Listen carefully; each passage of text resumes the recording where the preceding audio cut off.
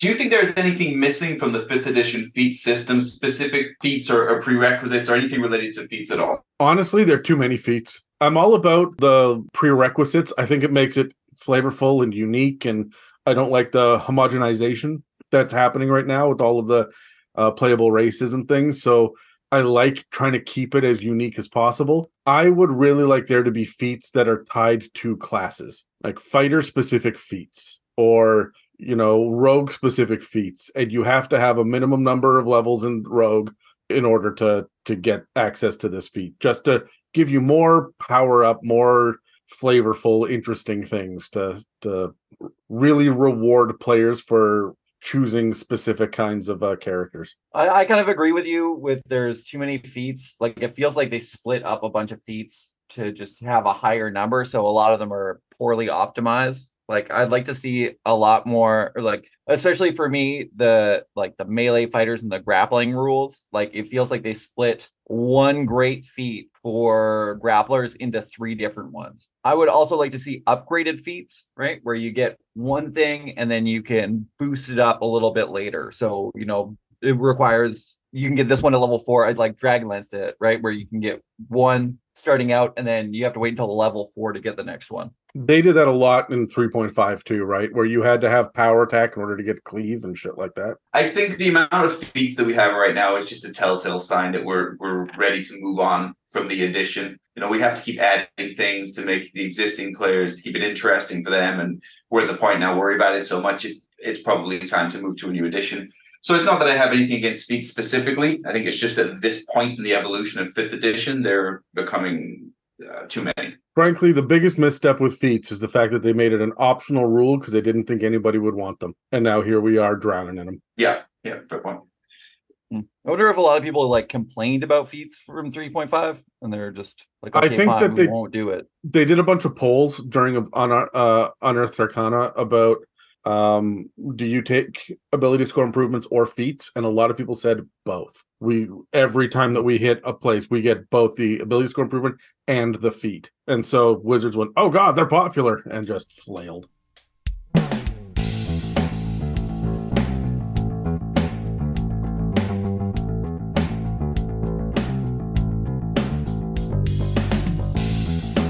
Welcome to the It's a Mimic podcast, where you never know what you're gonna get.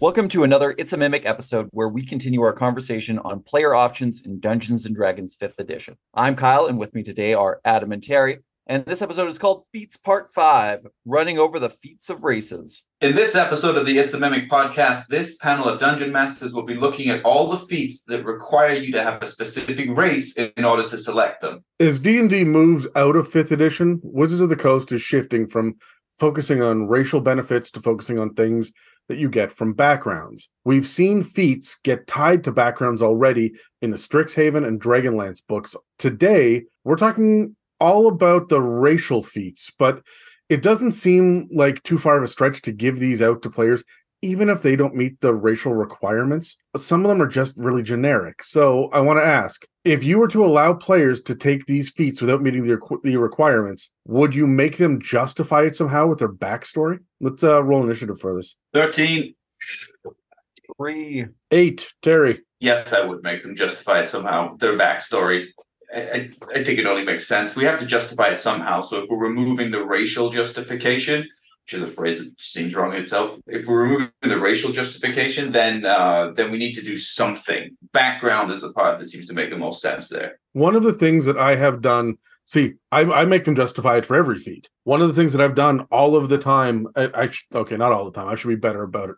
But when I know that we're going to hit one of these feat milestones, I tell them 2 sessions in advance, hey, we are going to be leveling soon. Think about whether or not you want to take a feat and start acting like you would. Like you want to take the chef feat, start offering to cook, during the long rest overnight, right? If you want to take the sentinel feat, plant your feet in combat and stand there and fight, or grapple more often so you don't let people get away, or whatever it is, right? Just so that people start to think about what this looks like from a narrative standpoint, and then the mechanics back that up in a session or two. It's not always perfect. It doesn't always work. And I don't always remind people, But if it works out, it feels really, really good. Yeah, I would have to agree. If you're gonna take a feat, I would like you to explain it because I always thought about it, that saying it takes 10,000 hours to master something, and that's what I consider feats, right? So, what were you doing practicing? What led you to your discovery of this new skill kind of thing? Fuck, if it takes 10,000 hours to get good at something, our listeners must be pretty much masters at listening to It's a Mimic, because fuck, we put out a lot of content. Because we're not masters at running this thing, so hopefully somebody is. Okay, before we get any deeper into this, we're just going to cut to a quick ad break. We've previously covered quite a bit in our discussion on player options in 5th edition. For all those episodes and more, you can follow or subscribe on Spotify, Apple Podcasts, YouTube, and dozens of other podcast apps. And if you'd like to support us, you can donate through the website, check our store, or join our Patreon and get access to other episodes and series. If you'd like to pay for some ad space on It's a Mimic, or just shout out to a friend, please reach out to us through our email and website that are listed in the show notes below.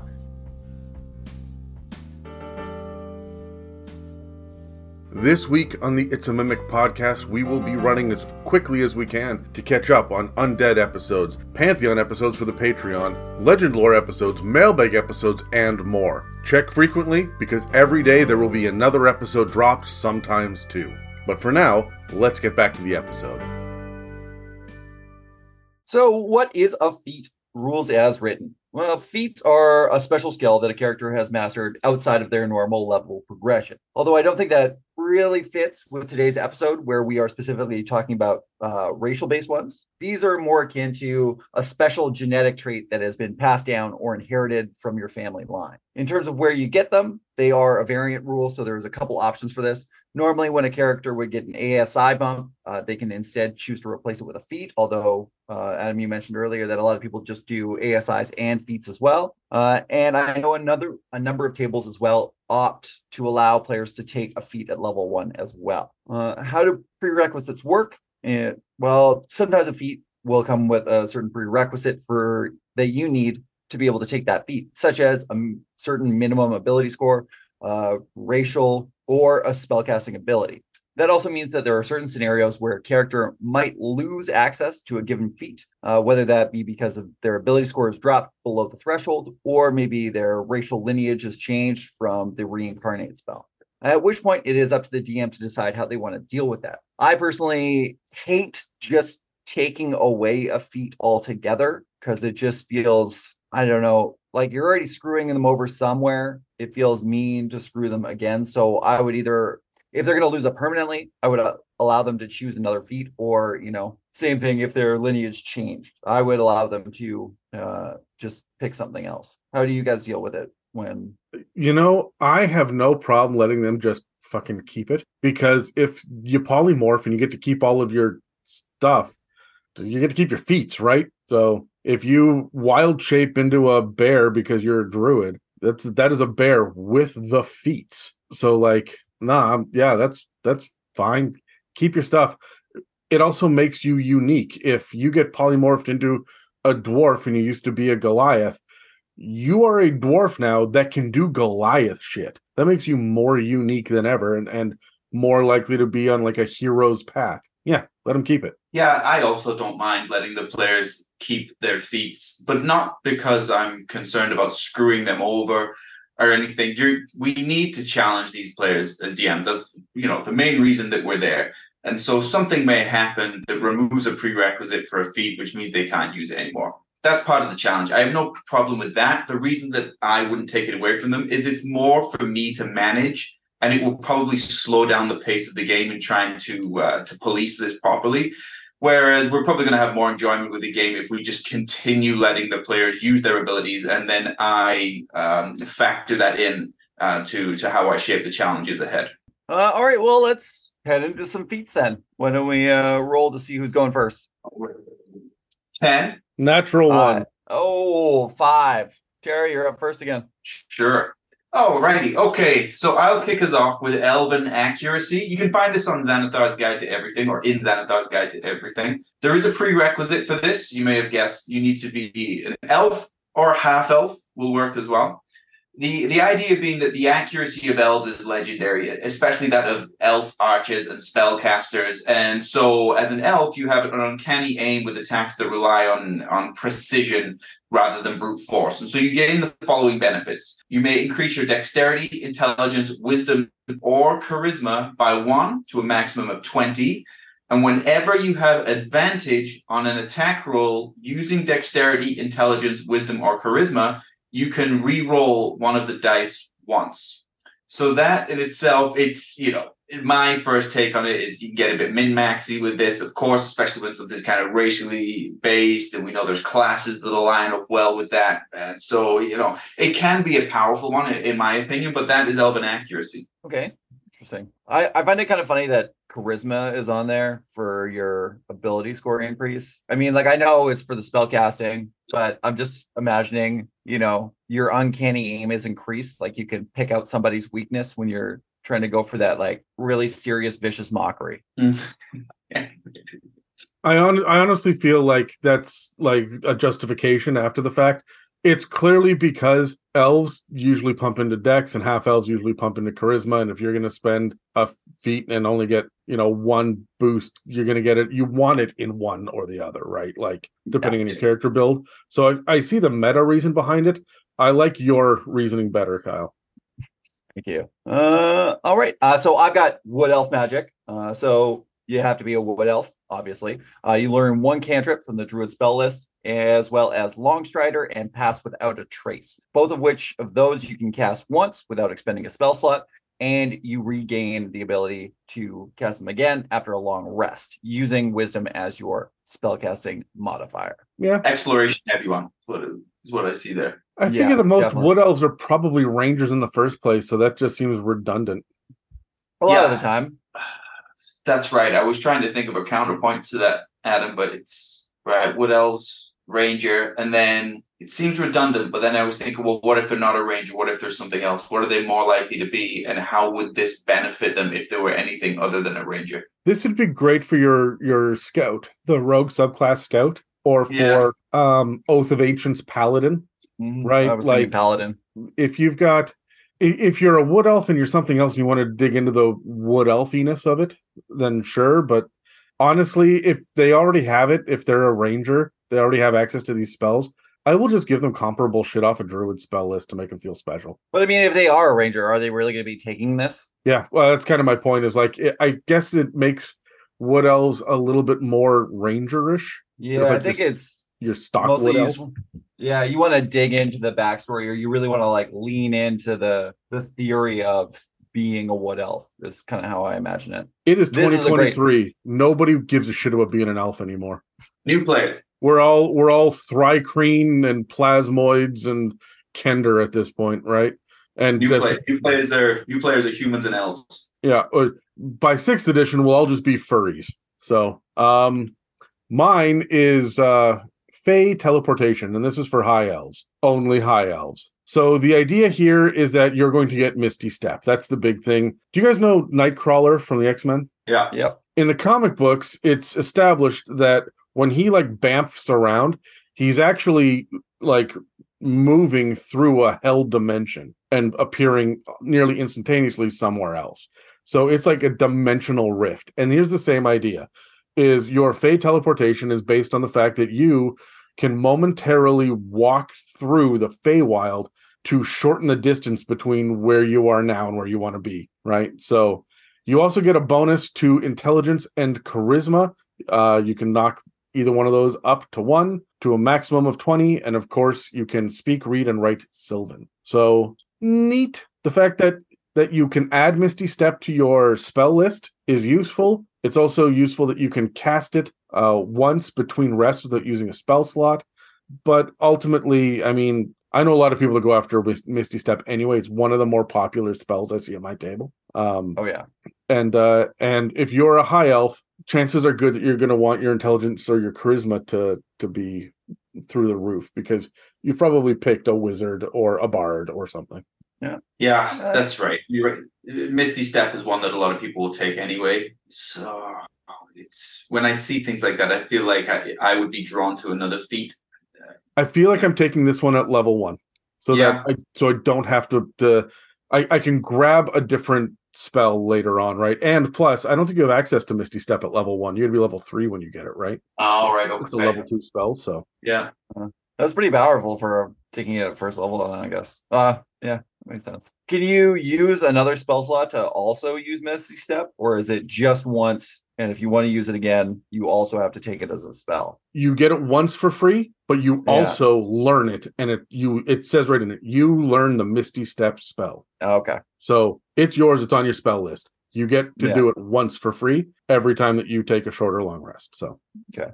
So we have one more in the elf specific racial feats, which is called the Drow High Magic. So this one you have to be a drow, and you can cast Detect Magic at will, which great. And then you also learn the Levitate and Dispel Magic, which you can cast once without using a spell slot, regaining them after a long rest, and using Charisma as your spell casting modifier. Honestly, this is a great one. I would take it right away at first level. yeah, I mean, I think that this is a bonus because Drow have that sunlight sensitivity, which really discourages people from playing them. So Yeah. it does feel powerful to get early, and I think it offsets that negative. What was the last part, Kyle? I think I just missed out the last bullet point. You use Charisma as your spell casting modifier for these spells. Okay. Yeah, I like it. It's only for Drow, right? We don't even play them very often. They kind of don't even fit in with most campaigns due to their sunlight sensitivity. Yeah, it's okay. I just think it's unlikely that I'm ever going to use it because of the prerequisite of Drow in this one. But I know that makes sense with the flavor, the narrative. I think they actually got rid of the sunlight sensitivity in Mordecai presents Monsters of the Multiverse. Okay. Morty's Monster Muffins. Nobody ever gets it right. Yeah. Megan has completely given up on episodes. She just calls it Mordecai's Monster Manual. Like, she just does not give a fuck anymore. And I think most people, I say Mordenkainen, and a lot of people say Mordenkainen. And I think originally it was supposed to be Mordenkainen, but a few of us changed it along the way. I always heard that it was Mordenkainen, and I heard it on some show like years and years and years ago. And then I think I infected the rest of you with it. So it is Mordenkainen officially in the pronunciation guides you find in 5th edition. So Okay. so that's my faux pas. Adam, you should know you can't trust what you hear in podcasts. Hey man, I've never listened to a podcast in my life. What are we on next? We are moving on to dwarves. We roll again. Same or stick with initiative? the same order? Sure. Okay. Let's go for it. Yeah. Same. Okay, so I'll go first. So I have a Dwarf of Fortitude. Also in Xanathars, the prerequisite, you guessed it, is you need to be a dwarf. I think these are the dwarf ones anyway. You have the blood of dwarf heroes flowing through your veins, and because of that, you gain the following benefits. You can increase your constitution score by 1 to a maximum of 20, and whenever you take the dodge action in combat, you can spend 1 hit die to heal yourself. You roll the die, add your constitution modifier, and regain a number of hit points equal to the total minimum of 1. That feels really powerful on paper until you realize that no dwarf ever is going to burn an action dodging. I can't.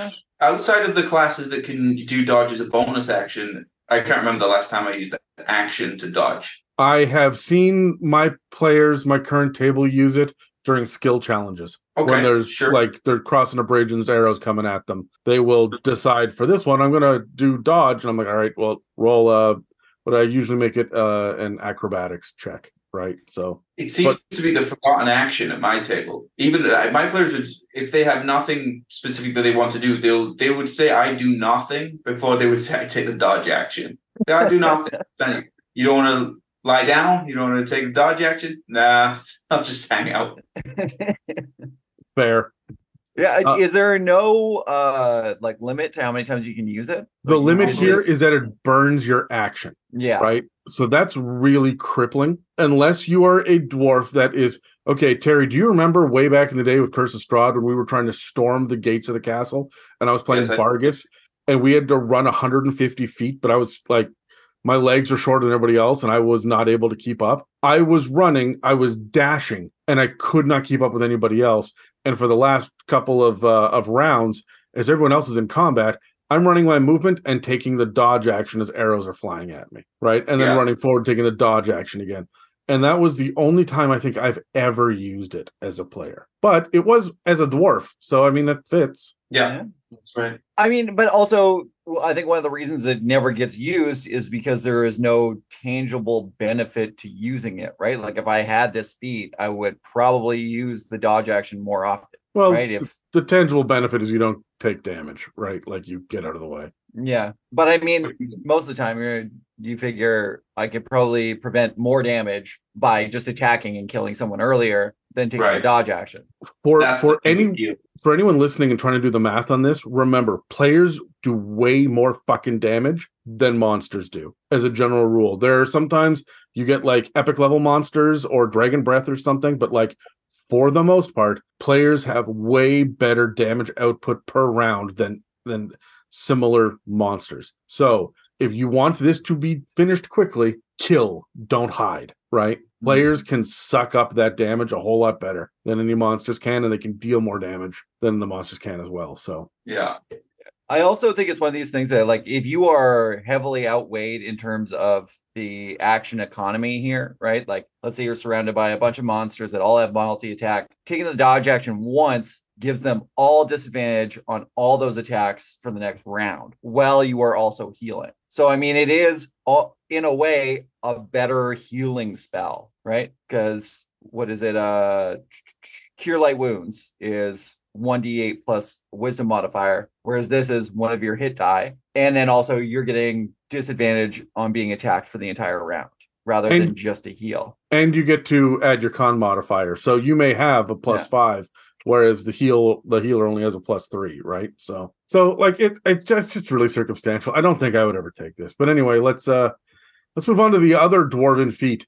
This is Squat Nimbleness, which is for dwarves or any other small race. You can slap this on a gnome or a goblin or whoever you want. So the idea here is that you are uncommonly nimble. You increase either your strength or your dex by 1. You increase your walking speed by 5 feet, and you become proficient with either athletics or acrobatics. Also, you have advantage on any athletics or acrobatics checks that you make when you're trying to get out of a grapple. Oh, that part's useful. Yep.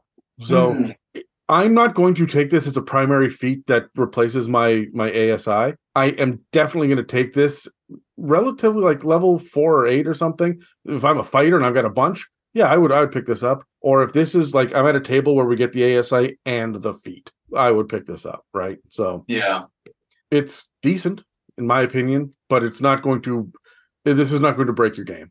No, it's not going to break your game. Although, I mean, yeah, if you're playing at a table with a DM who loves to grapple or uses monsters that use it a lot, it will really come in handy. Well, yeah, if you're the tank and you're up front, the monsters are getting bigger and starting to grapple you, and they're stronger than they were before. Advantage on getting out of the grapple is going to be good. Yeah. When you put this with the Battle Rager, which is one of the worst barbarian subclasses, but that's one where you have spiked armor and you're supposed to like grapple people, and that does damage to them. Yes. Most people have figured out at this point in 5th edition that you getting grappled doesn't affect your attacks. So like I will just grapple you right back. And that tends to be what people do. So this would be like, I grapple you. I'm a dwarven battle rager. I grapple you. I do a bunch of damage. You can try to grab me, but I'm just going to let go and then wiggle out when I want, right? Mm-hmm. So it gives you a little bit more control over that. But again, that's really specific, and that's pretty niche. Yeah, that's right. All right, moving on to humans and half-orcs. So I've got Prodigy. So for this one, you have to be a half-elf, half-orc, or a human. You gain 1 skill proficiency, 1 tool proficiency, and 1 language, as well as expertise in 1 skill, provided it isn't already gaining expertise from somewhere else, like from the rogue or the bard. Jesus, that's pretty good. I like it. You got to get creative with that one. And I'm trying to think, okay, which tools should I use, which something, but it's giving you some good options there. And the tool sets are not used often enough. I don't think, and you've reminded me to try and find a way to bring them to the forefront in my games more. But I do like that one, and I would try and get creative with it as well as the player. Yeah, I like it too. I think it'd be one of those things that you would take if you don't have a rogue in your party and somebody needs to pick a lock. Yeah, sure. Okay. At some point, we're going to do an episode where we cover downtime activities, and that's when you use a lot of tools and whatnot as well. So, like, I think that this is something that is going to be really useful for people with the exploration pillar or even the role play. If you just lean into the role play and that tool, you decide that it's going to be an instrument, right? Like you can get a little bit bardy without being a bard with this. Yeah.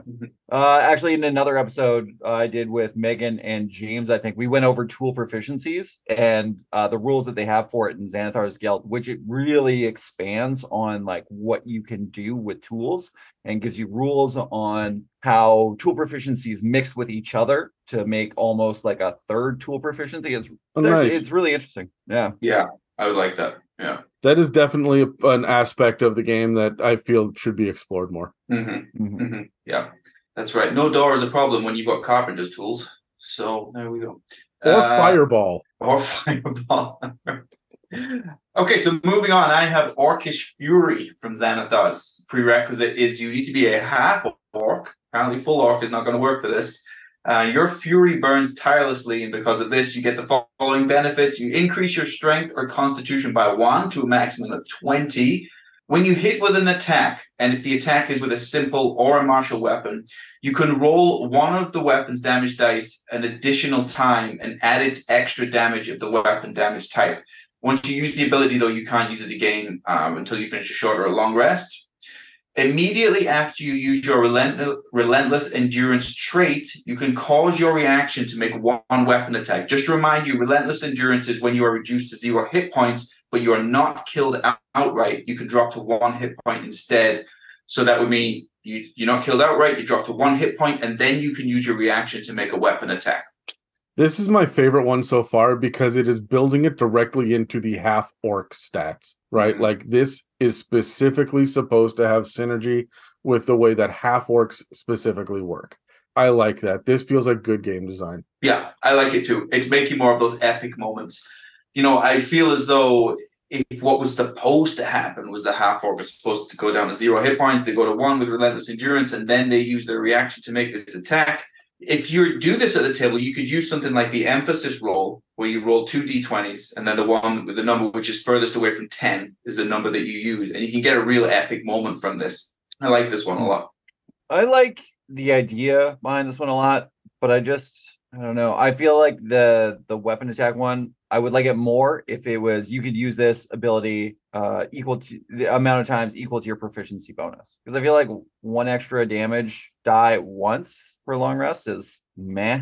If I can be perfectly honest, this is why feats need to evolve, as you said earlier. Yeah. Because I think this is absolutely fine for tier 1.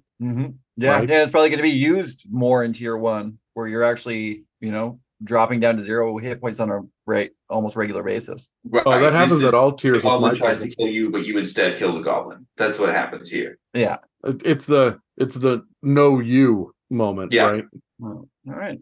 So out of the elven, dwarven, human, and half orc feats, which one is your guys' favorite and why? Same initiative order would be me, right? And I know this one was mine, but this is what I do. I really like Elven Accuracy. Actually, I'm not much of a min-maxer, but I've been thinking about going back to Fighter recently, Arcane Archer, or maybe I'll even try and make a Ranger fun instead. And I feel like I would like this one. I would use it. So I quite like Elven Accuracy. All right. If I can be honest, the Wood Elf magic and the what was it called? The Orcish Fury. Those two feel really good because they feel like they're really complementing the race that they're supposed to be tied to in ways that the other ones seem a little bit more generic. So I don't hate those, but the Prodigy by far for me is the one that is going to really impact potentially every session, right? Because you're getting that extra, skill and expertise and tool set, and like it just keeps going. Like there's more shit to be done there, and like we focused on the tools, but more skills and expertise, that's powerful, right? Especially when you want to sync that into stealth or perception or acrobatics, or one of the big ones, right? And you're creating more opportunity to open up that exploration pillar that we talk about always struggles, where I know I said elven accuracy, that's very combat specific, and it's very situationally specific as well. Whereas with the skill proficiency and the tool set and the expertise, you've got more opportunities to use that more often. I'm starting to, as we continue to do these feats episodes, I realize more and more that I should be giving that free feat at level 1, or handing out feats at my own whim at like levels 6, 12, and 18, right? Just to be like, hey, you guys did some badass shit, here you go. Because I would give like narrower lists of feats, choose one of these, and Prodigy would always be on that list. Yeah, it'd be pretty good to be given. I like the idea of just giving them out, right? You mentioned earlier, trying to encourage a player to I guess gain the skills of the feat they're going to take. It also sounds like a really good way of rewarding a player for, consistent action, or like, being really true to a character that they've written. You're like, you know what? You have been doing this consistently. You've been like, let's say just lock picking, like on a regular basis. You're trying it out, even though your character can't do it. Like they're trying to learn, you know what? Here's the Prodigy. Because all of a sudden, you know what? You practice it enough that you gain it. Yeah, I agree 100%. Yeah. Which one is your favorite, Kyle? You know what? I really like the dwarven ones. I like bow squat nimbleness and the dwarven fortitude. Really? Yeah.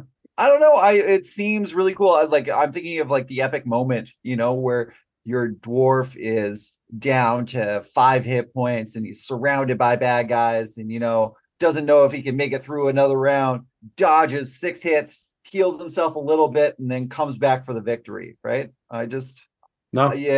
It gives them more, like, oh, I don't need you, elf, helping me out. I don't need your healing. I can do this all on my own, Yeah. Well, you have an epic moment there where, I was saying we wouldn't use it very often, but there are times when the party splits up. There are times when my character died, when he got split off from everybody else. And there's times where, if you were this dwarf, you may be getting attacked and you're not going to beat all of them, but you need to survive a number of rounds. And if you can heal with a hit die every round and impose disadvantage on all the attacks coming at you within the same turn, within the same round, it does create an epic moment, because your party might be 3 rounds away or something. These situations happen. It's just an example of where you could use it and it would be fun to do.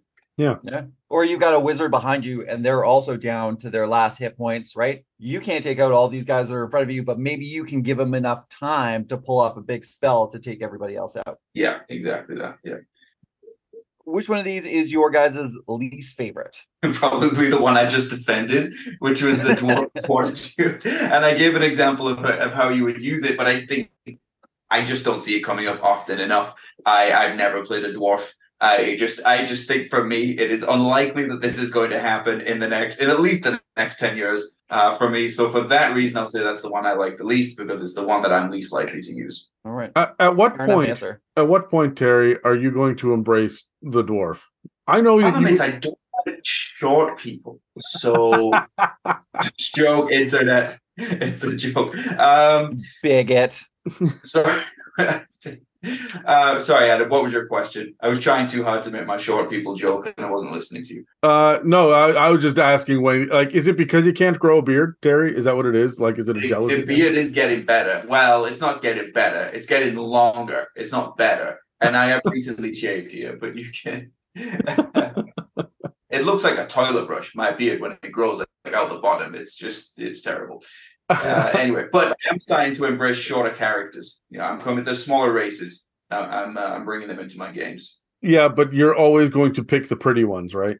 Yeah, probably. Probably a tiefling or something will be next year. I'm going to say my least favorite is the one that I covered for elves, and it's the Fey teleportation. And this is a bit of a hot take, because intelligence or charisma, +1, learning a new language, and Misty Step, that's all like pretty good stuff. But it just feels like a gimme. It just feels like if I'm going to play a high elf, this is clearly in my progression, and it always will be, right? It's like when you start to play, like, there's no warlocks out there that are not leaning into the Eldritch Blast. Right? Yeah. There are no sorcerers out there that aren't fire somehow, right? Like, there's just some of these, like, well, okay, I know what this character is going to be, and it just feels stereotypical. and therefore uninspiring. Would I take this as a high elf? Absolutely. Am I excited about it? Yeah, I get to Misty Step. But is this fun? Nah. I'm not going, yes, level 3, I get a blah blah blah blah. Like I don't care. Nah. Yeah, that's right. Yeah, I would have to go with the Wood Elf one because you get mediocre spells, right? A cantrip from the Druid spell list, Long Strider and Pass Without a Trace, which are The thankless spells. Pass, the thankless Pass spells. Without a Trace is the hidden gem there. I have had many an NPC guard utterly fooled and I'm sitting there frustrated as a DM because I just can't find these fuckers. I designed a stealth encounter because you guys have 2 paladins in the party and you whip out Pass Without a Trace. I'm pissed. Yeah, I have the same thing I have with languages. It's the same kind of problem. You try and create some sort of challenge, and then some of these spells are just kind of game breaking in a way. Pass Without a Trace, I would include in that list. One of the things I used to do, and this was years ago when I was like trying to game the system, because this is 3.5, but I always left my languages blank until I needed them, and then I would fill them in. Well, that's definitely cheating. Yeah. But that was back in 3.5 when like the number of languages you could speak was based on your intelligence modifier as well. So like I would just get high intelligence characters would then just like leave the languages blank. What do you speak? Common and other stuff. Well, I'll let you know when it comes up. I speak primordial. Yeah. Well, it's usually draconic, isn't it? I don't know where all of these people are learning draconic from, but every 85% of player characters know draconic. It doesn't make any sense. Because they know your obsession with dragons. My table is all giants, and I mean that no one should be surprised by that, but like it's all giant, elven, and draconic. I cannot get away from them. And every once in a while, one of them has infernal for some infernal. Yeah, exactly. And now sometimes that makes sense, right? A tiefling has something, but sometimes you're like, where did you learn the language of hell? Where did you are learn an ASMR. What are you doing? Yeah, exactly. Or where did your 19-year-old human champion fighter learn the language of devils? Can you tell me that? Yeah. Spent a lot of time in the library, okay? Yeah. Speaking of draconic. Yeah, moving on to Dragonborn feats. So that is just me and you, Adam, I guess. So suck it, Terry. Let's roll. Alrighty. Well, Terry, you roll 2. Find out where you land on this because we've got to go through a few. I got an 11. 19. I got a 16. Right. Second with a 16. Hey, last with an 11. That doesn't happen in this. Okay, so for Dragonborn, did we talk about like were there draconic feats and fizz bands? Have we gone over that? I remember this. I think so. Kyle, you're the feats expert. But I don't think you had to be a Dragonborn to get to those dragon feats. You just had to be like around dragons or inspired by dragons. This is specifically for Dragonborn. And so the one I've got is called Dragon Hide. You manifest scales and claws. So you choose strength, constitution, or charisma to go up by 1. Because charisma is a little strange. You grow scales and it makes you prettier. And then, but also your scales get harder. So when you aren't wearing armor, your AC is now 13 plus your dex mod instead of the basic 10. So that's all right. You just have like a natural armor. You also grow retractable claws, which sounds really cool until you realize that you got to make an unarmed strike, which means you're doing 1d4 plus your strength modifier for slashing damage. This is absolutely nonsense. Yeah. After tier 1. Yeah, just play a lizard folk. It's the exact same thing. Yeah. Except worse. So I do like the bonus to AC, but like it's not going to stack with any other sort of like class stuff, like a barbarian or a monk who get unarmored increases to their AC. But like I don't know, this feels, I don't know when I would ever pick this. Actually, wouldn't it? Like because the barbarian and monk get AC, and it's their it's 10 plus their con modifier and their dex modifier. So this would be adding 3 AC to the base, I guess. No, it's very specific. It's in its rules is written that if you have multiple unarmored bonuses, you pick the highest one. Hard stop. Okay. Yeah, then it's so lame.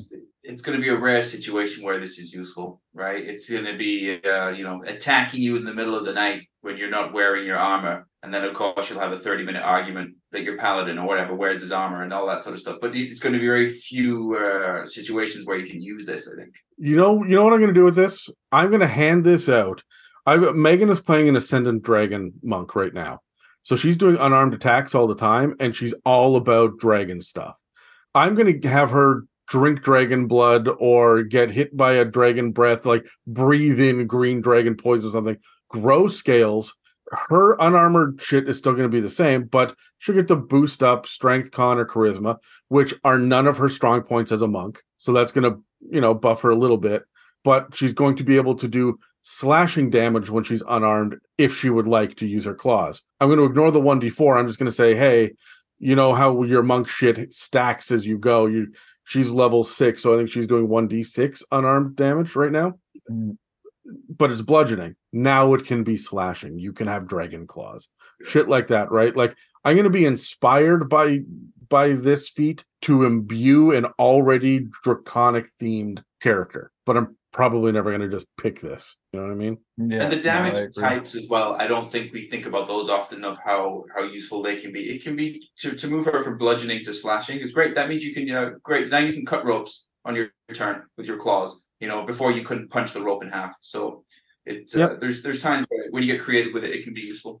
Or hell, the other useful thing for it is if they said that it's magical slashing damage, you'll be able to hit ghosts. Yeah, sure. Even if you don't have a magic weapon, right? Like that unlocks some opportunities. So, but they didn't say that. I don't know. This one just feels weak. Yeah. So I got Dragon Fear. This is also a Dragonborn specific one, obviously.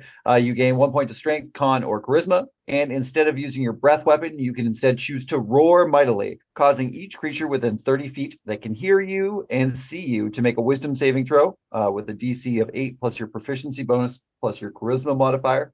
On a failed save, that creature becomes frightened of you for 1 minute, unless it takes damage, at which point it can repeat the saving throw. I just have to pause. Sorry, Kyle, if you want to finish it. No, I was just going to say it's all right. I mean, if you're looking for more flavor from your Dragonborn, I guess. If your charisma mod is high enough. One thing on fear. Here's the thing on fear with the frightened thing. It never says that friendly creatures are exempt. It says every creature that can see or hear you has to do this, which makes it very difficult. I had one of my player characters before had this fear ability, and I just changed it. I said, you're never using this because by rules as written, you're always scaring your allies. So it makes sense. So I'm going to homebrew it that it doesn't affect allies. But again, it doesn't state that here. Yeah. And I mean, honestly, is it really that useful? Because couldn't you just try to make an intimidation throw instead? You're already a Dragonborn, you just roar. Well, I mean, it's insight versus detect thoughts, right? It's like you might be able to intimidate them where they may choose another target, but they can still move towards you if they want to. Yeah, it is going to carry a steeper penalty for failing than it would for succumbing to intimidation. However, it's still such a low DC. 8 plus your proficiency modifier. You're using this fear effect at I don't know, tier 1, tier 2. Your proficiency modifier is a 2 or 3. So you're at 11 plus your charisma. You're never gonna get it above 16, right? Which means the monsters that you want to scare away are going to pass it, and anybody else, it doesn't matter if you. Oh, I sent 3 goblins scurrying. Funny moment, but who gives a shit? They're just goblins. By level 4, I can kill a bunch of them. So yeah, and you wasted your breath weapon attack. Yeah. I mean, the frightened related abilities I tend to use for positioning stuff more. If there's a mob, goblins is a great idea. Okay, maybe 40% of those we can stop coming towards us, which means I kind of control their positioning a little bit more. But you're right, it's just not going to be useful that often. I would say past tier 1. I think we're being friendly with tier 2 as well. All right. Yeah, sorry, that's me again. We're moving on to tieflings. Yeah. Oh, Terry now. Then we'll go back to you. Oh, but I got a 19. Okay. Yeah, I see what you're doing. Okay, we're moving on to tieflings. And I will use, mine is Infernal Constitution. So the prerequisite is you need to be a tiefling. So fiendish blood runs through you as a tiefling. And because of this, it unlocks a certain resilience, which is akin to that of some fiends. So you get these benefits. You can increase your constitution score by 1 to a maximum of 20. You now have resistance to cold and poison damage, and you have advantage on saving throws against being poisoned. Yeah. Feels very dwarven. If I'm honest, it kind of feels, I get it, like fiendish, it's akin to certain fiendish abilities, just feels a little bit misplaced. It feels very dwarven, I think. Yeah. The poison damage for a tiefling is, I don't know, not what I imagine. I mean, I guess, yeah, hellish, it's terrible, but Like, do you call bullshit and say you just make it fire, cold and fire because you're part fiend? You can put your hand in the fire. Like, doesn't that just feel more tiefling? That does seem to make sense to me. That does seem to make sense. I might even say fire and poison as opposed to fire and cold. Well, okay, so here's my reasoning, because I don't know if anybody remembers this, but I crunched the fucking numbers quite a few books ago now, but like I crunched the numbers on Monster Manual, Volos, and Tome of Foes. And I sat down, I looked at them all, and I said, okay, what are the most common damage types for resistances? What are the most common damage types for afflicting this damage? And immunities and vulnerabilities as well. Fire and poison are by far the most common, and there are all sorts of creatures that use poison. You've got fiends, you've got plants, you've got all sorts of undead, handful of aberrations. Like, there's just tons of, plus everything drow is poison. All the Yuan-Ti are poison. Like, there's just a lot of poison out there. And then the next, but it's dwarfed even by fire. Everything does fire damage in 5th edition, right? That's why I never want to play a fire-based character. I watch James do it all the time, and I'm like, what are you doing? By the time you hit level 8, everything is resistant or immune to fire. There's no point in this. So when I'm looking at how much, like, if I want to give them resistant to both fire and poison, man, they're just mitigating a shit ton of damage all of the time. That's why, like, cold and fire, right? I think cold and poison from a math standpoint makes sense, just based on how often you're going to see it. But that's a big gift. Like, fire and poison's a big gift. Yeah. That's probably half, roughly 40 to 50% of the monsters are doing at least one attack that does those two types. Right. Yeah. So I mean, it's pretty good though, because with the tiefling, they already get fire resistance. So now fire, cold, and poison. Oh shit! They do already get it as a tiefling, don't they? Yeah, they already get what? Sorry, I missed that. Fire resistance.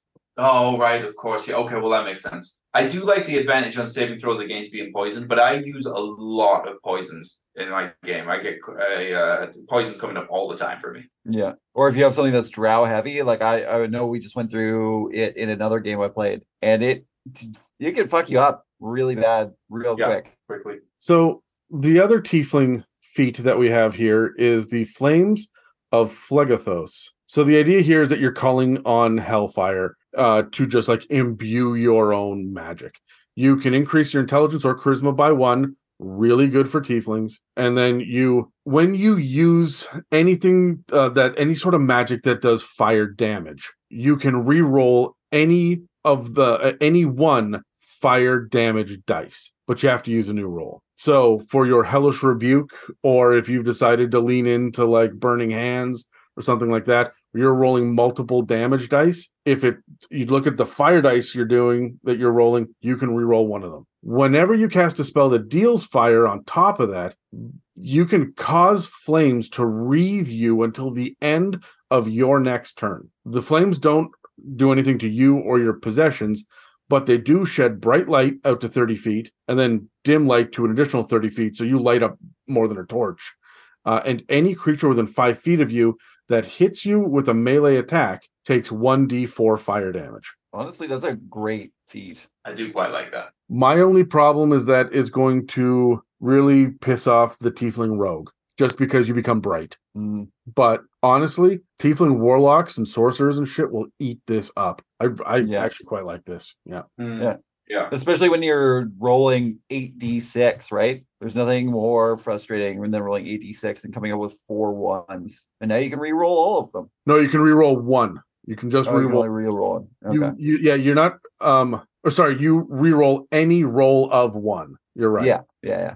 That's not even the exciting part for me. It's the melee attacks part. Yeah, when they hit you, they automatically take 1d4 fire damage. Yeah, that's the part that's going to come up more often, I think. There's no roll. There's no save. You're not trying to hit them. They just take it.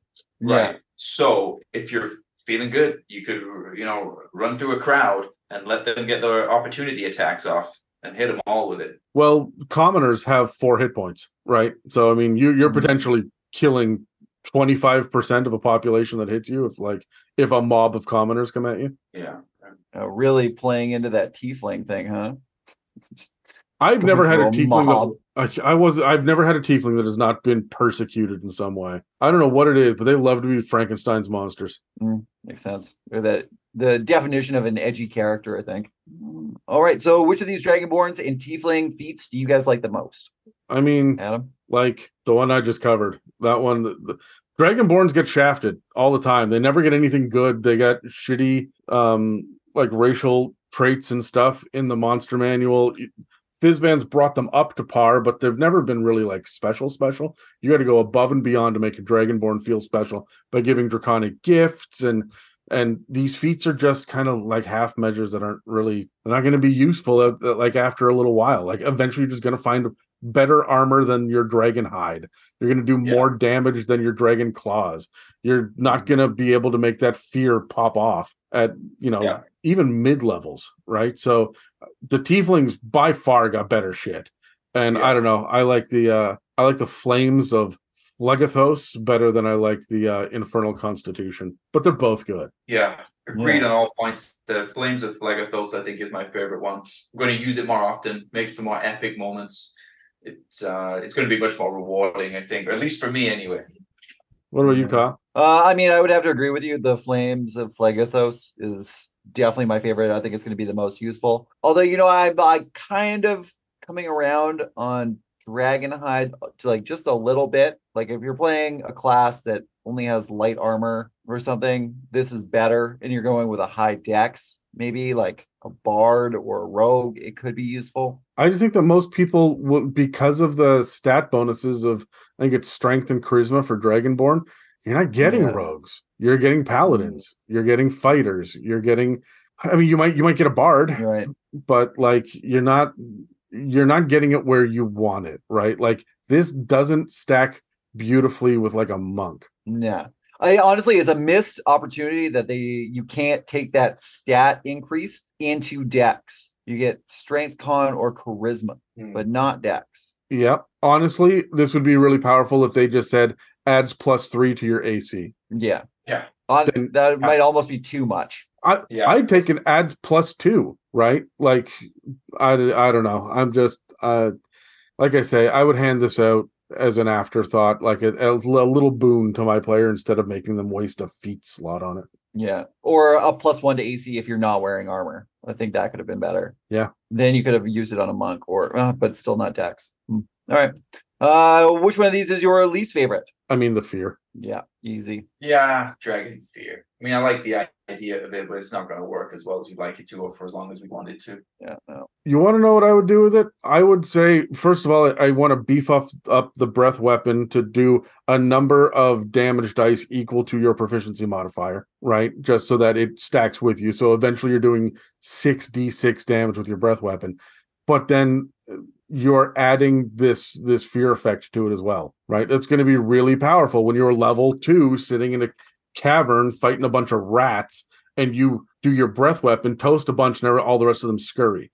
But you're probably not going to make all of the high level devils that you're fighting late game run away. You'll still hit them with the breath, and you might make some of their minions run. So that Dragon Fear just feels underwhelming. That should have been coupled better. The Dragonborn's just disappointing. Yeah, I agree. Also, Jerry, you mentioned earlier that it doesn't specify that it won't affect your allies, which is dumb. Yeah. Yep. All right. Let's move on to halflings. Oh, looks like it's just me and you for this one, Adam. No, it's gnomes first. Oh no, we got gnomes first, right? Let's just keep it the same order. So I'll go next. So my one is Fade Away. You got to be a gnome, obviously. You gain 1.2 dex or intelligence. And once per long or short rest, after you take damage, you can use your reaction to become invisible until the end of your next turn, unless you attack, deal damage, or force another creature to make a saving throw. Well, this is weirdly powerful. I watched Dan do that like once per short rest invisibility with his furball all the time, and it's he's pretty strategic, right? So he waits to use it at the right moment, but he gets into the perfect position. And he can pop it off whenever he wants. He doesn't have to wait to get hit or anything, right? So Yeah. I feel like the Furbolgs is a little bit more powerful, a little bit better. But I don't hate this. This is all right. Yeah. So yeah. All right though, I think you nailed it. Yes, it's good to keep the game interesting. Though DMs, I try to remind that invisibility is that you cannot be seen, not that you cannot be detected. You still leave footprints. Your feet are wet if you've just come out of the water. You know, it's you're still making sounds, all those sort of stuff that needs to be remembered. So yeah, it is good. It's not as powerful as people would first think it is, though. Only thing you're doing is imposing disadvantage on the next attack. Yeah. Yeah. Exactly. Okay, so for me, my next one for gnomes is Svirfneblin magic. I think you would pronounce it Svirfneblin, right? Well, I say Smirnoff, not Smirnoff. So it's Svirfneblin. You're right. I'm very excited that Terry, you get to talk about gnomes. Okay, great. So this is for gnomes, specifically deep gnomes, and you've inherited the natural spellcasting ability of your ancestors. So this feat allows you to cast non-detection on yourself at will without needing a material component. You can also cast each of the following spells once with this ability: Blindness, Deafness, Blur, and Disguise Self. You regain the ability to cast these spells when you finish a long rest. Your intelligence is your spellcasting ability for these spells, and you cast them at their lowest possible levels. That's important to note if you're not an intelligence style caster. That's okay. It's okay, right? It's all right. I mean, you're limited by, you would probably take it if you were an intelligence caster, because you're going to have more benefit from the buff there. But it's all right. Blindness, Deafness, I think, is a often overlooked spell. Blindness is particularly important if you're fighting a caster. Non-detection at will without a material component, though. Is that game breaking? No, I don't think so. I mean, The third level spell that you're not dropping a spell slot on. how powerful is it? It's been a while since I've looked at non-detection. I actually have never seen the spell before. For the duration, you hide a target that you touch from divination magic. The target can be a willing creature or a place or an object no larger than 10 feet in any dimension. The target can't be targeted by any divination magic or perceived through magical scrying sensors. So there's a few elements to this, right? First of all, you got to have scrying, which is heavily used in your game. Adam, I know you don't like scrying too much. You need to have probably a more experienced player to understand what this means for non-detection and divination magic, and an experienced DM that for the same reasons. There's a lot of things we've got to line up for this to be used often. Yeah. Only on yourself seems like not super useful unless you have a lot of the time your party is splitting. Right. Like the big bad's not going to be pissed off with one player when they get there and they go, I've been watching all 5 of you little bastards. Not him. He's all right. He hasn't done anything. So he was also there for sure. We're mad anyway. But I mean, the other ones are pretty good. Blindness, Deafness, Blur, and Disguise Self. Yeah. I like it. Non-detection becomes way better. You can cast this on yourself at will without needing a material component, but it also lasts 8 hours. So you just have to do this 3 times a day on you, right? Yeah. This, I don't think it's game breaking because it's all about other people trying to, use divination magic to try to find you. This doesn't make you impossible for the guards to see you. It means that the hag doesn't know where you are. Yeah. Right. And this also says, sorry, go on. Well, just how often does that come up? Yeah. So non-detection is you hide a target that you touch. Does that mean it can be an object? We're trying to hide an object from somebody? Normally, yes, but you can only cast it on yourself with this feat. Oh, okay. Right. Okay. Yeah. Not too excited by the way they laid that out. Yeah. But I mean, the other parts of it still kind of make up for it, right? 3 more spells. Blindness, Deafness, Blur, and Disguise Self are all very good. Yeah, this isn't a big deal. Also, who's picking a Svirfneblin? Like, this is never going to come up. Like, there's also that, right? So, probably the least popular race that we're going to talk about today. Yeah. That one also has a sunlight sensitivity. Yeah. Okay, sure. But not anymore, I don't think. I think they changed it all in MP, MM. We gotta come up with a shorthand for this, like the Monster of the Multiverse. Like it's such a fucking mouthful. It's like Bigby presents Glory of the Giants. Just make it. Monster Manual is so good. What a great name for a fucking book. Yeah. Anyway. Morty V2. Yeah. The Morty sequel. Yeah. All right. Yeah, okay. So for halflings, I've got Second Chance. And so this is clearly for halflings only. Both of the halfling things are kind of like based on the idea that you're lucky. So this one's all about when someone tries to hit you, you get to like avoid it a little bit. So you increase your dex, con, or charisma by 1. When a creature you can see hits you with an attack roll, your reaction forces that creature to reroll. You can do this once between rests. It's just another annoying halfling thing. Yeah. Yeah. This gets completely overshadowed by the lucky feat. This gets completely overshadowed by diviners.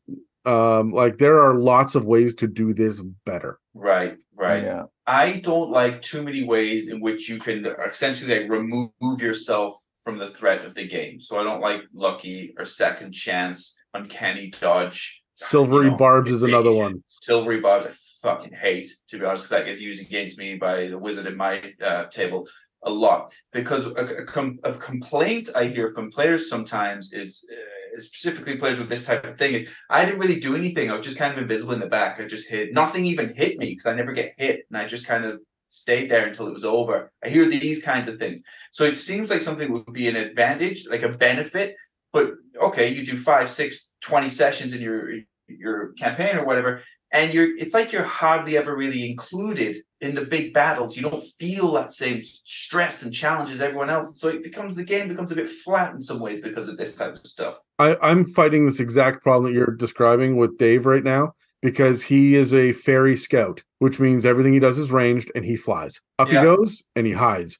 And I look, I've got some experience. I know what I'm doing about throwing shit at him, but there are definitely, he chose a flying character. I have to reward him for that some of the time. There are some combats where all he does is get pot shots off. And because he is a scout, he's a rogue, he only has 1 attack. Like he sits back, goes, pew! All right, I'm going to wait 15 minutes for my next turn, right? Like, and I feel like this is the same thing. It's making it so that you are not involved. Yeah. People don't get a reward from avoiding damage. They get it from giving damage in those big epic moments.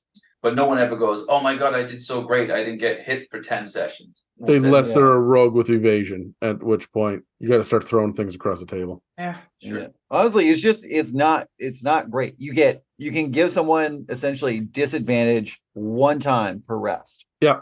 Like, well, plus the ability score improvement. And we have to acknowledge the fact that there's so many feats out there that don't do that. So that is kind of like a half step in the right direction as well, which is why I think we're seeing a lot of the weaker shit in this episode, is because we're getting a lot of these abilities score improvements by 1 instead of by 2, right? So we're getting like a half and half instead of a full feat or a full ASI. Yeah.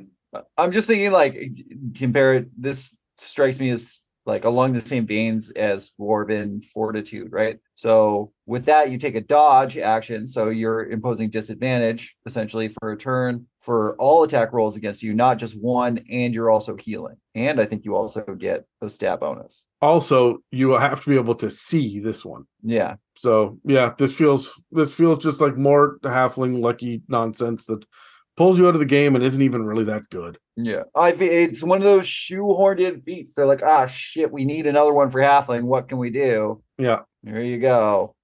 Mine is Bountiful Luck. So once again, halfling. When an ally within 30 feet of you rolls a 1 for an attack roll, ability check, or saving throw, you can use your reaction to allow that ally to roll again. They must use the new roll. Seems an unnecessary addition, because why would you use the 1? But I suppose clarity is important. And then once used, they cannot use the lucky racial trait again until the end of their next turn. So the only use case I can think of, just to answer your question there, is if you are trying to, let's say that there's a small kitten you are trying to do non-lethal damage to, but you've got to just kind of like knock it out to catch it or whatnot. It has 1 hit point, and you don't want to do death by massive damage. But then the halfling beside you miss, the halfling beside you says, here, do this.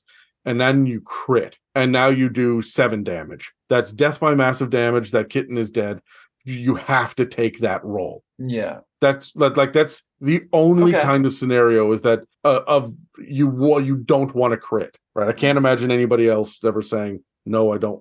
I would rather take the 1. Yeah, fair enough. That's a good point. Honestly, it's a great ability. Yeah. You know, there's no limits on uses. It doesn't even use up your lucky trait, racial trait feature. You just can't use it on your turn or for 2 turns, I guess. I don't like it because it's spreading that halfling bullshit to other people now. So now not only your characters annoying me with halfling bullshit, now other people's characters annoying me with halfling bullshit, and I don't like it. Yeah, I'm but definitely taking this when I play at Terry's table. oh, I'm going to be a halfling diviner with silvery barbs. I'm telling you, Terry's going to be re-rolling all night. Fucking silvery barbs. Yeah, the Wizard of My Tale uses silvery barbs all the time and is very creative with the animate objects as well, which isn't relevant to this conversation, but another way to annoy me. I have 3. I have 3 players that are bards, and every one of them took silvery barbs. I see so much shit talking about that spell on the internet. Like, I think at least once a week, I'll see some comment being like, fuck this fucking spell. Yeah. And it's usually Terry from another one of his alternative accounts. Yeah, it's just me trolling online. Yeah. All right. So which one of these gnome and halfling traits is your guys' favorites? I mean, clearly the last one, Bountiful Luck, is the best out of the group of them. Mm-hmm. Is it because it would piss off Terry? Because that's why it's my favorite.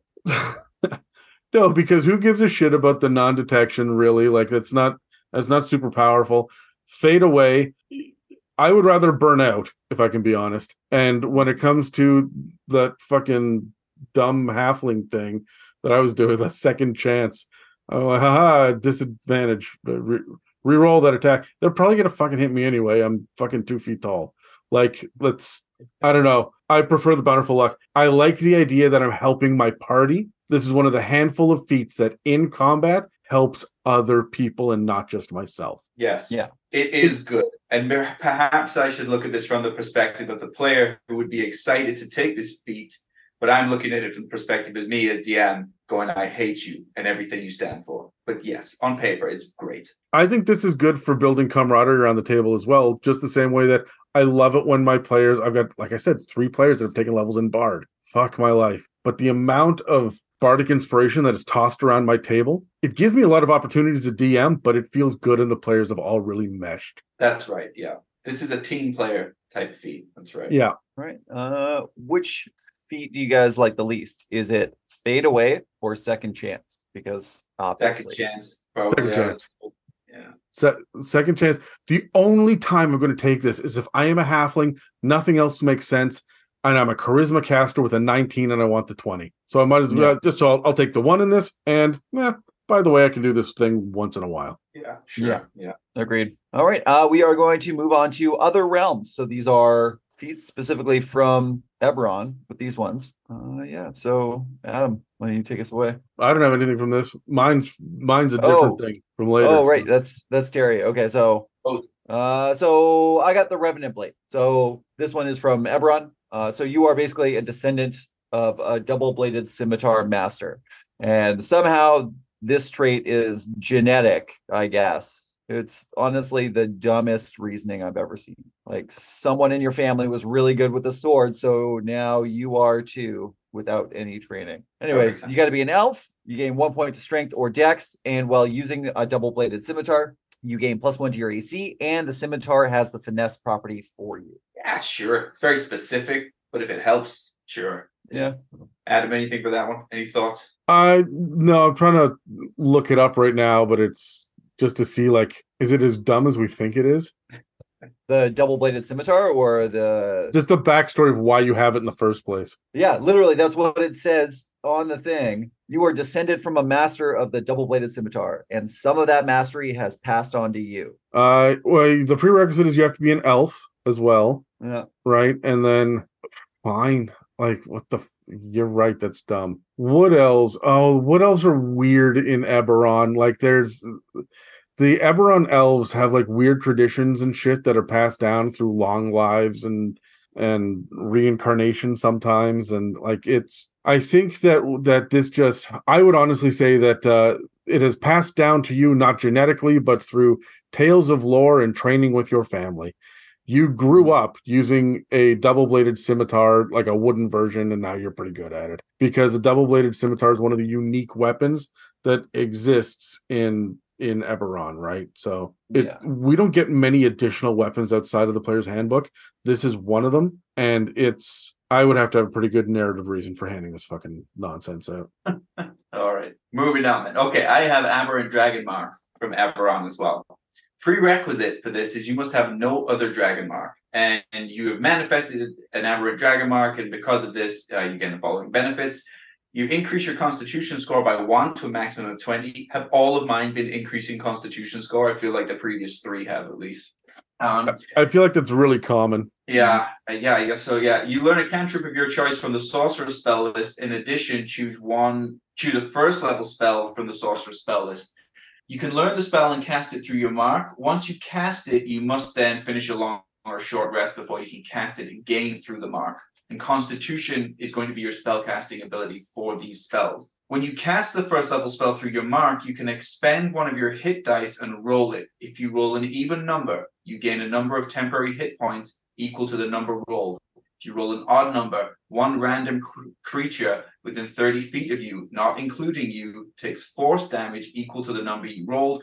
No other creatures are in range. You take the damage. You also develop a random flaw from the Aberrant Dragon Mark flaws table. I won't give you the full table. It's a D8 table. I'll give you 2 examples. First example is your mark whispers to you, and its meaning can be unclear.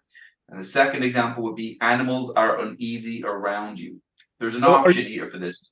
Sorry, are you familiar with dragon marks in general, Terry? No. So in Eberron, the way that it works is that everything is dragon based in Eberron. The world exists because of dragon gods and so on and so forth. But there are specific houses that do specific things. They're kind of like guilds, but they run more like businesses.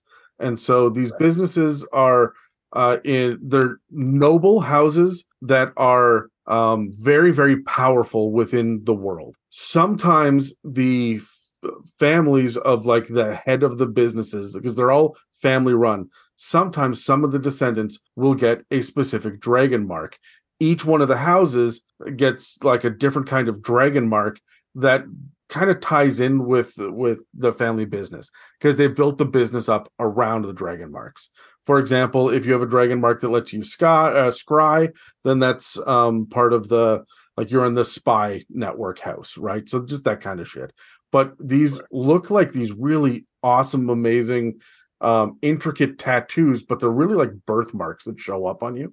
You can never choose whether or not to get one. And just because you're part of the noble house doesn't mean you will get one at all, right? So, but if you have a dragon mark, you become like the all-stars of your house. And players can choose to have a dragon mark instead of a background. Right. Okay. The aberrant dragon mark shows up as, because there are, I think, 12 houses. This is the 13th dragon mark, and it's almost like a curse that's laid upon someone. It's got benefits, but there's also downsides, and it's like having a negative supernatural birthmark, like an indication that there's something very strange and wrong about you, and you'll actually get kicked out of your house. And some houses embrace you and others don't, and so like the dragon mark, the aberrant dragon mark, really has its own place in the world as being like, you know how the tieflings are outcasts? Aberrant dragon mark are outcasts as well. So that's where all this comes from. The animals are uneasy around you, or, you know, the mark whispers to you. It's because the devils and demons in this world are replaced by aberrations, because there's a big like history of aberrations trying to take over and ruling the world. So that's why we have the aberration and the dragon come together in this weird magical thing that makes you a fucked up person. So okay, well, that's great. Well, that makes sense for this next part, where the option comes in then for the greater aberrant powers.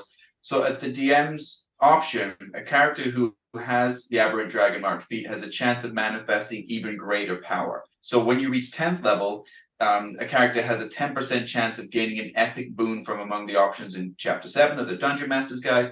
If the character fails to gain a boon, they have a 10% chance the next time they gain a level. Secondly, if the character does gain a boon, The DM chooses it or determines it randomly. The character also permanently loses one of their hit dice, and their hit point maximum is reduced by an amount equal to a roll of that die, plus their constitution modifier. And the reduction cannot be reversed by any means. This is really powerful. Like, it's really intense. But I would only really use this for like story purposes, right? Yeah.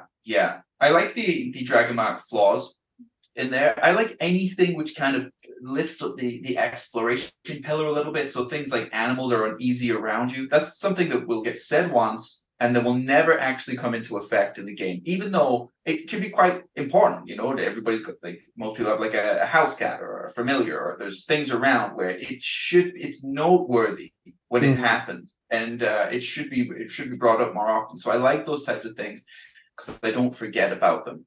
I have we had player characters in my table that were affected by a sphinx and then later ghosts, so it aged them a lot, and they looked like they were 95 or something. You tell them, they forget about it, but now every room that you go in, you're the 95-year-old, even if your character is 21. Like, these things need to be remembered. So I like these examples from this table. I also believe, and I would have to look at it, so don't quote me on this, but I'm pretty sure that what we're looking at here with the cantrip and the constitution boost and the first level spell that you get and all that's more powerful than the average dragon mark. So you are getting a real boost. Also, they've all got I think, burn a background to get their dragon mark. You don't. You get your background and the feat. Right. Yeah.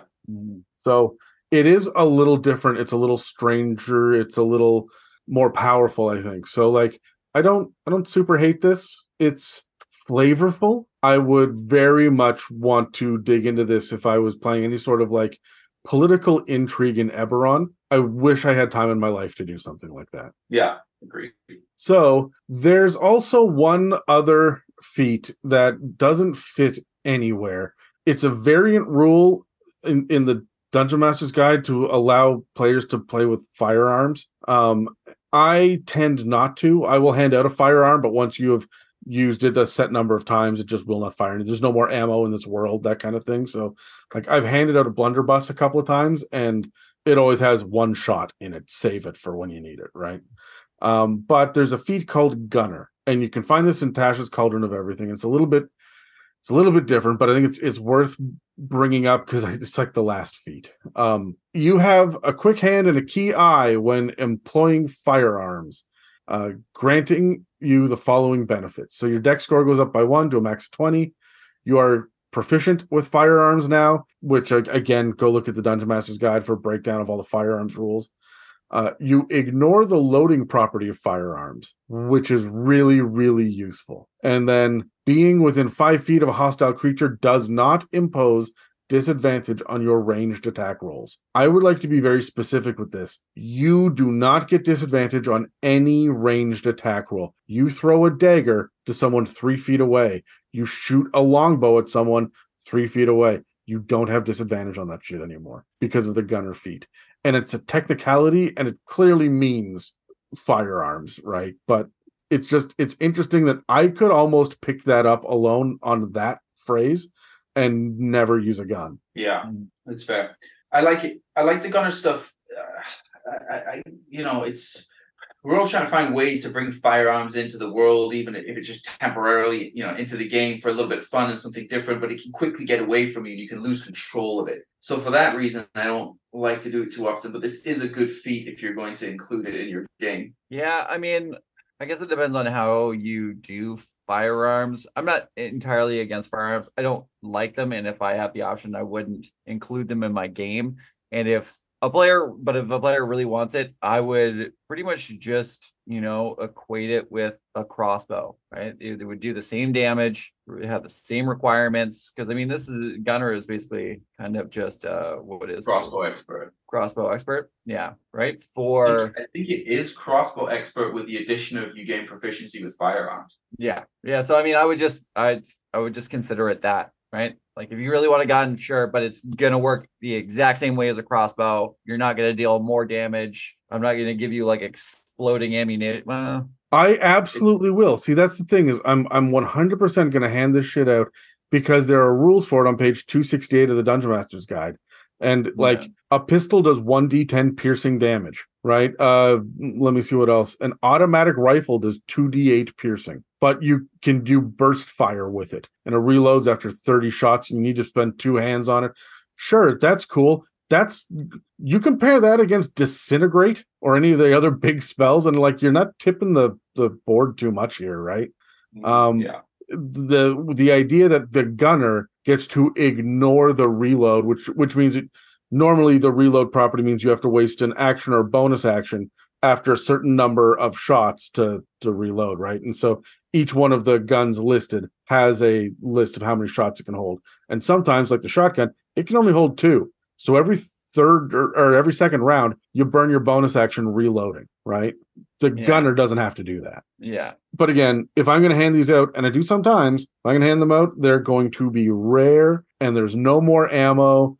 And when it's done, it just falls apart, and you're further ahead with wands. Yeah. Before we wrap up this episode, we're going to cut to a quick ad break. If you've been inspired by the conversation in this episode, please feel free to reach out and share your creativity and ideas with us and the rest of the community. You can reach us on Facebook and Instagram, or on our subreddit r/itsAmimic. Also, if you're feeling particularly generous, please follow and subscribe, and leave us positive reviews, likes, and comments. Engagements like that help us pop up on search engines and keep this show running. So that's literally all of the feats in 5th edition as of the time of this recording. Over 5 full episodes of feats, except 1. For those of you who have been listening to all of the feats episodes so far, if you figured out which one is missing, it should have been included in the first feats episode when we were talking about martial feats. While you think about it, let's wrap up this episode, and I'll let you know after the credits. That's all for this part of our discussion on feats in D&D 5th edition. Make sure that you subscribe or follow and check back regularly to see what inspirations and insights we'll have for you in the future. Thank you for listening to another episode of the It's a Mimic podcast. If you'd like to support us, we have a donate button on our website at itsamimic.com, a store with some It's a Mimic merch, and a Patreon. This episode and others can also be found on Spotify, Apple Podcasts, YouTube, and most other podcast apps. Thanks again for listening to It's a Mimic, where you never know what you're going to get. This has been an It's a Mimic production. Please check the show notes for this episode to see links, time codes, and credits, and don't forget to reach out and share your own inspirations.